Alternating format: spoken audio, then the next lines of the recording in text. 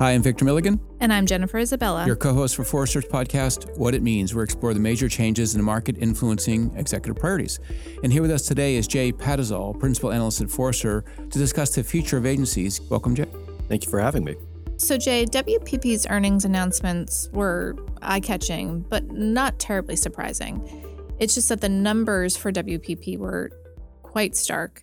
So can you go through maybe the dynamics in the marketplace that are affecting WPP and, frankly, all agencies? Yeah, there are a lot. Just to be clear, it's not just WPP, it's all the holding companies. But the dynamics are things like insourcing of agency resources and capabilities. Clients are wanting to bring these things in-house because they can gain efficiencies and they can gain control by doing that. There's new competitors in the marketplace. The consultancies are an example of that. They've been on a major acquisition spree for years now. Yeah, major acquisition spree in the tune of billions. Last count we had, they had 70 some companies that were purchased by some of the major consultancies, all in the realm of marketing services, design, creative capabilities, digital. They're becoming a formidable competitor. You're seeing a lot of transparency issues in the marketplace. There was a pretty seminal piece of research put out by the ANA a couple of years ago called the K2 report that showed the digital advertising and digital media marketplace is not nearly as transparent as it should have been. Mm-hmm. Lots of concerns about viewability, lots of concerns about the actual working dollars in the marketplace. Here, this is where Unilever made a major statement in the marketplace, which is they expressed deep concern about sort of what their brand sits astride and how much they really have control of it or even true understanding of it. So just to get a sense of it, against a $9.8 billion total spend, 2.45 goes to digital. And they've expressed deep concerns, and very specifically to Google and Facebook, that unless they clean up sort of the way that their brand is handled in those environments, they're going to see that money move away. I mean, these are big dollars being put at play here.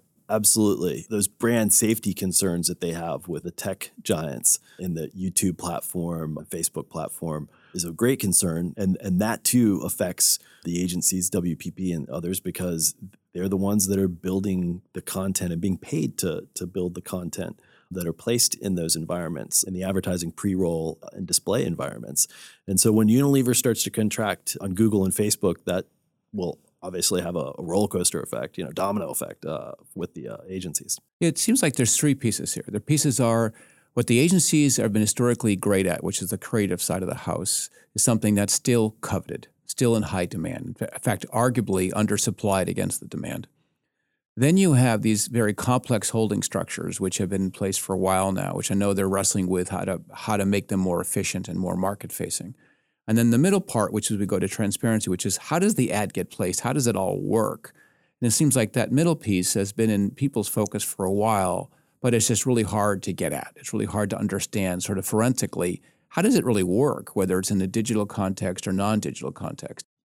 Absolutely, because client solution to understanding that is bringing it in-house and actually having control over placing that environment and having control of their contracts with the tech providers and platforms in order to do so.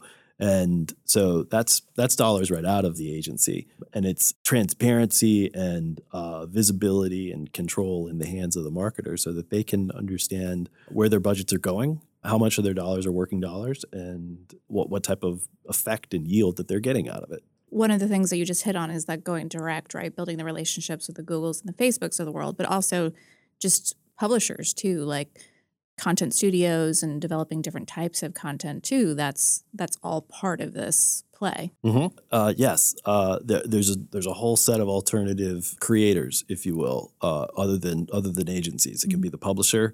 It can be small production companies. There are even Uber-like marketplaces for creative talent that are essentially freelance talent in which you can use the platform to brief a team on your need. They bid and provide a creative concept.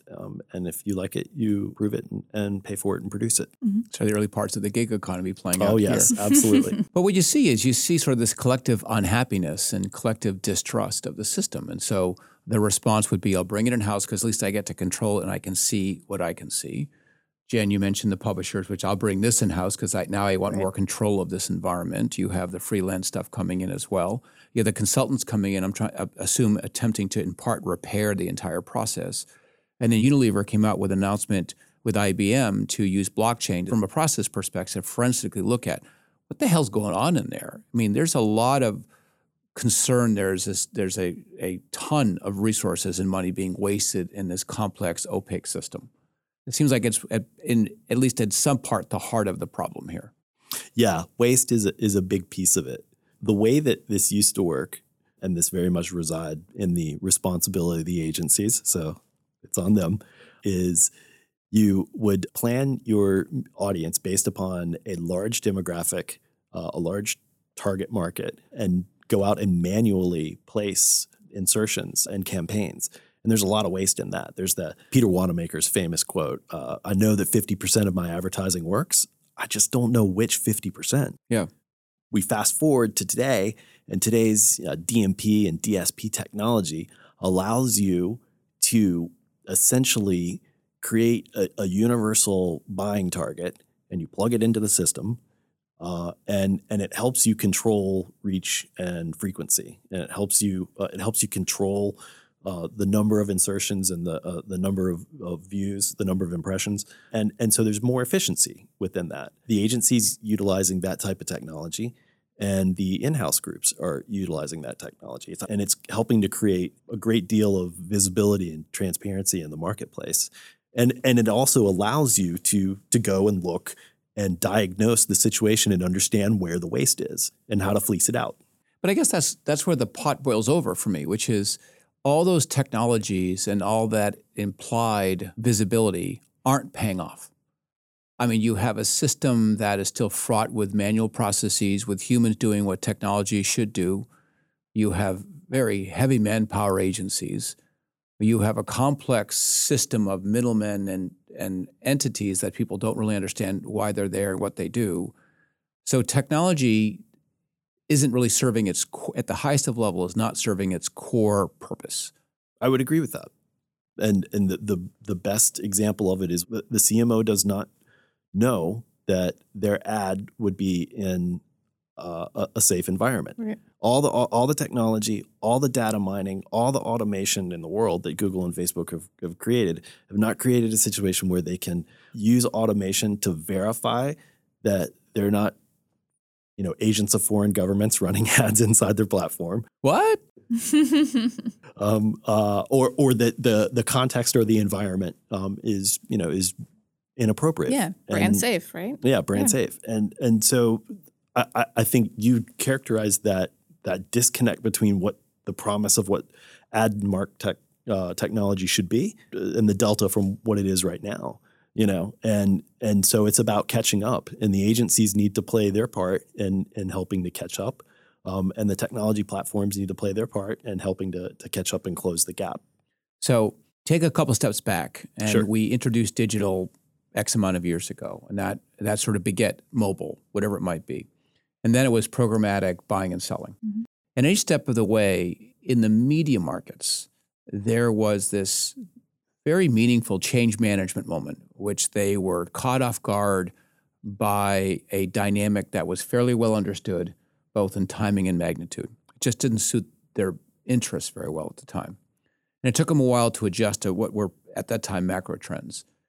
How much of it is that the agency in ad tech is still playing catch up to the consumer, and they just haven't brought the talent in fast enough to actually sort of lead the charge in what the next version of media should look like?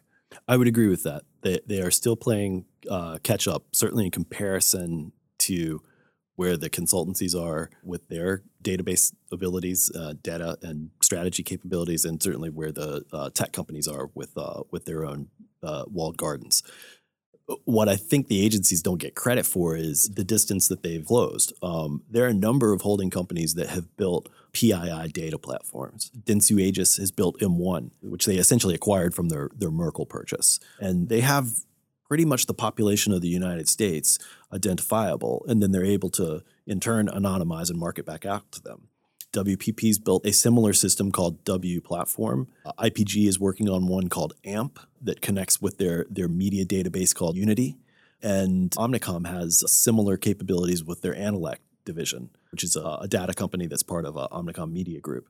And so they're getting there. And as they're able to put together these data platforms that can power their execution, they're going to get more efficient, they're going to become more transparent, and they're going to become more meaningful and powerful to their clients. But isn't part of the issue the actual like operating model of some of these holding companies, right? Where they're not threading the needle and connecting it for the CMO and the marketing teams, where you may be working with Analyst, but then all other little agencies along the way.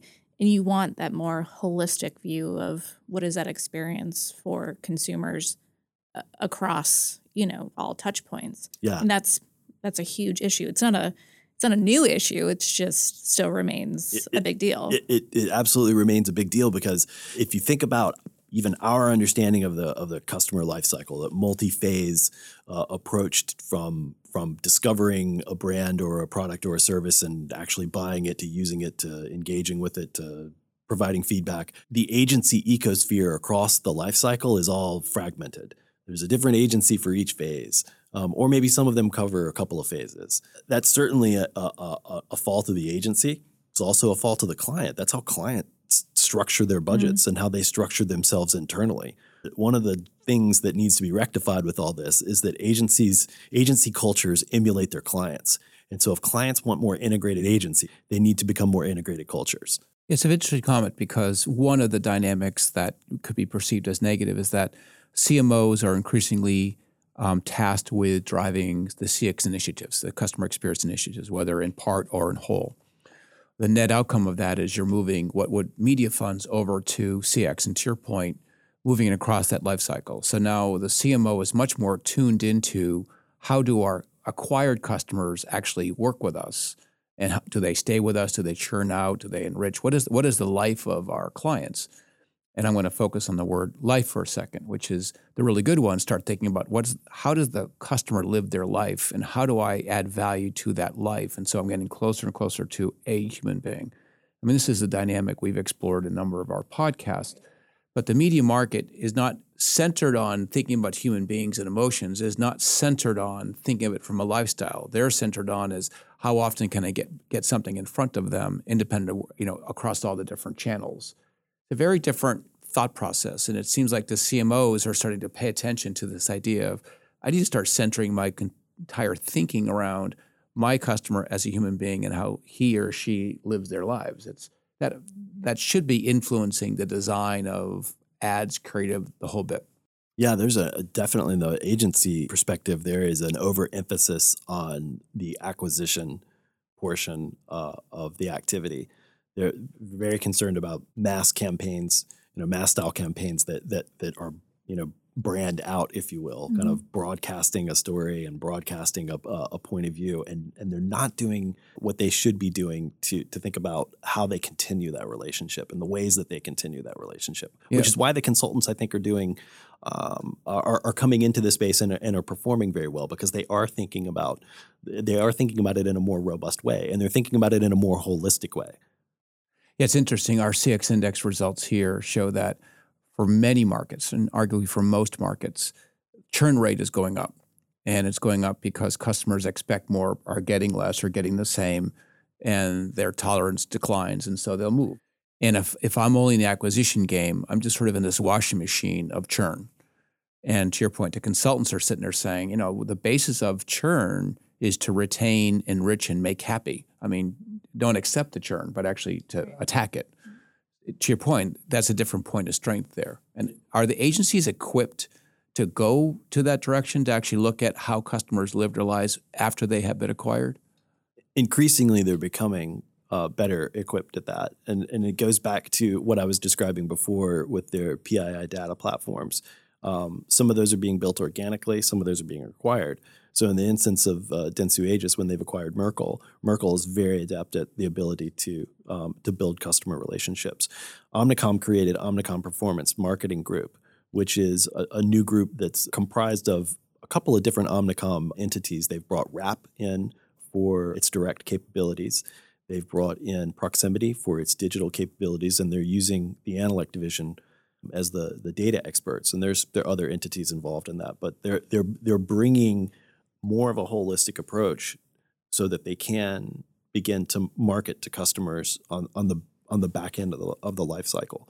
And so they are again, they're playing catch up to this. But this is where they actually can even lead, because they have data that the consultants don't have, and they can intermingle it with data they can actually mine from their clients. Customer data. So this idea that data is fuel is a wonderful concept. It's hard to convert that fuel to energy.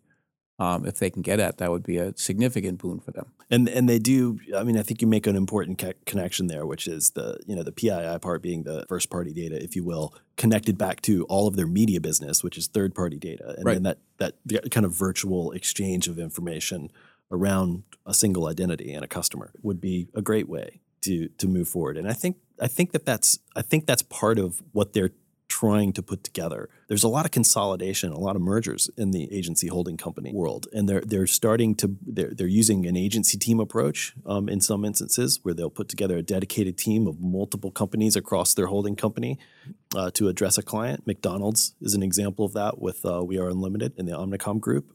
Publicis just won global responsibilities for Mercedes using their Publicis Power of One concept.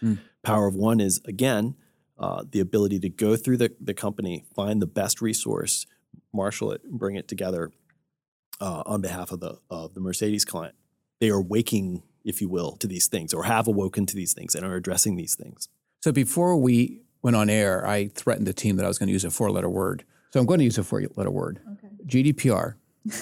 So I'm so excited I was here for that. Yeah, when Jay's cringing. Yeah.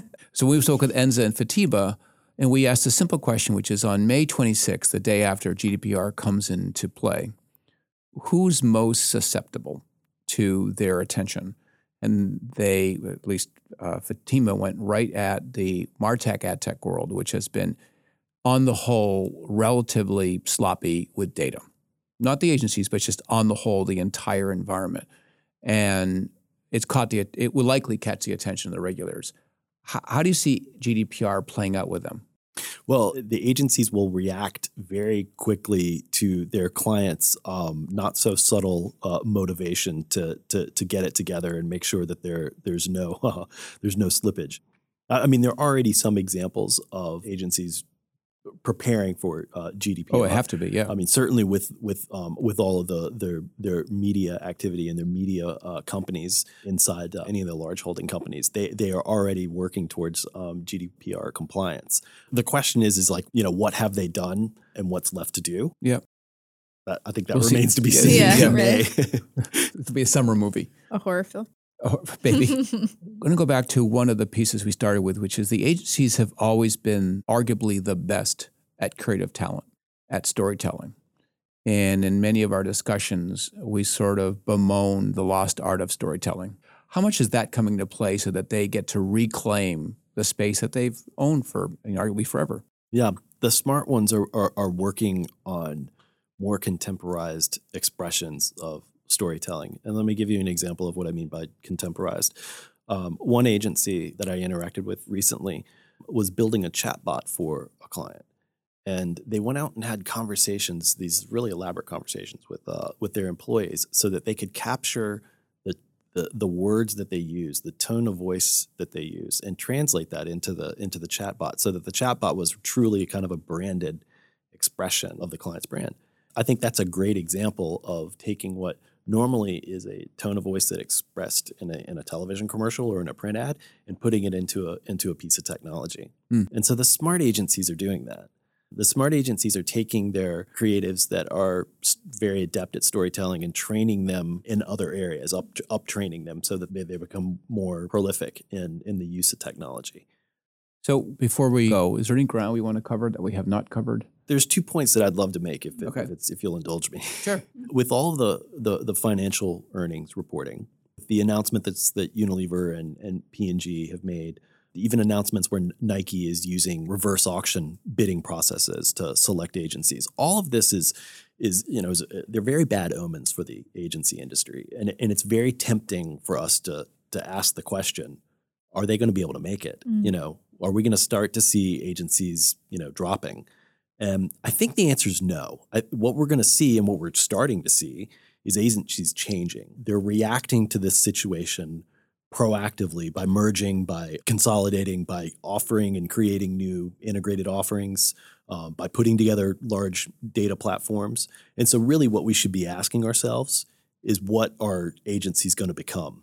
What they look like in 2020 kind of thing. Exactly. I think there are a couple of different flavors of agencies. One is certainly a leaner entity for sure, where it's built off of all the technology infrastructure that they're putting in place, and they're able to scale back but express themselves across a broader portion of the customer life cycle. So one I kind of call is like the lean agency that's powered by some technology. I also think we'll see the rebirth of creative boutiques. You know, we've talked about the loss of creativity and the ability to tell the story in today's marketing environment. But I think that's going to come back because as companies complete their digital transformation and they have these very elaborate connected systems, all of a sudden the experience starts to look alike. You know, like there's so many different apps where I can pre-order my cup of coffee. You know, it becomes table stakes to a certain extent. Well, it's the danger of scale. The danger of scale is I can scale, and there I search for easy. And creative is always searching for different. And the question is, can they have different and easy coexist in the same place? That's a great way to put it. The search for different. I think the search for different is going to come back once the job of scaling is done. And that pendulum will swing back in favor of the agencies. And then I think the last one is becoming more consultative. And what I mean by that is if a lot of responsibility is moving either into consultants or into an in-house agency where they're actually executing the buy or creating content, then they'll be using the agencies as a strategy resource to help them figure out what to do with it. Well, the best example you gave me was the idea that they're going to mine the actual human beings for the most authentic voice possible. Therefore, they're going to help redefine or hone the version of the brand. You know, brands can also get gangly and they sort of lose their way. So maybe the agencies can come back there and create sort of the uniqueness of that voice in a market where, as you say, there's so many voices. Yeah. So, Jay, we started this conversation with the announcement from WPP, and you appropriately said, although interesting, it does not portend the sort of the demolition of the agency. It just teaches the agency that they have to adjust and will sort of coach the entire ecosystem that is going to look very different in 2020. So I'm a CMO out there, and I'm concerned about the productivity of the spend I have. I still have concerns about opacity and sort of the overcomplexity, but I need to keep my acquisition engine in place. And I need to be able to find sort of that authentic way to deliver experiences. So I kind of need that creative talent. So what does it mean to me to sort of help guide my agency relationships along the way so I get the very best out of something that's changing?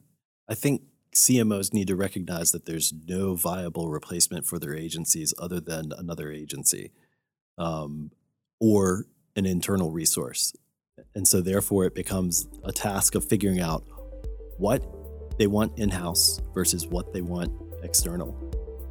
And you understand what you want in-house by understanding what your strengths are and understanding where you want to make those investments. It's typically more evergreen digital marketing capabilities and allow the campaign and creative capabilities to remain outsourced so that you can ebb and flow and flex your activity and your marketing as you need.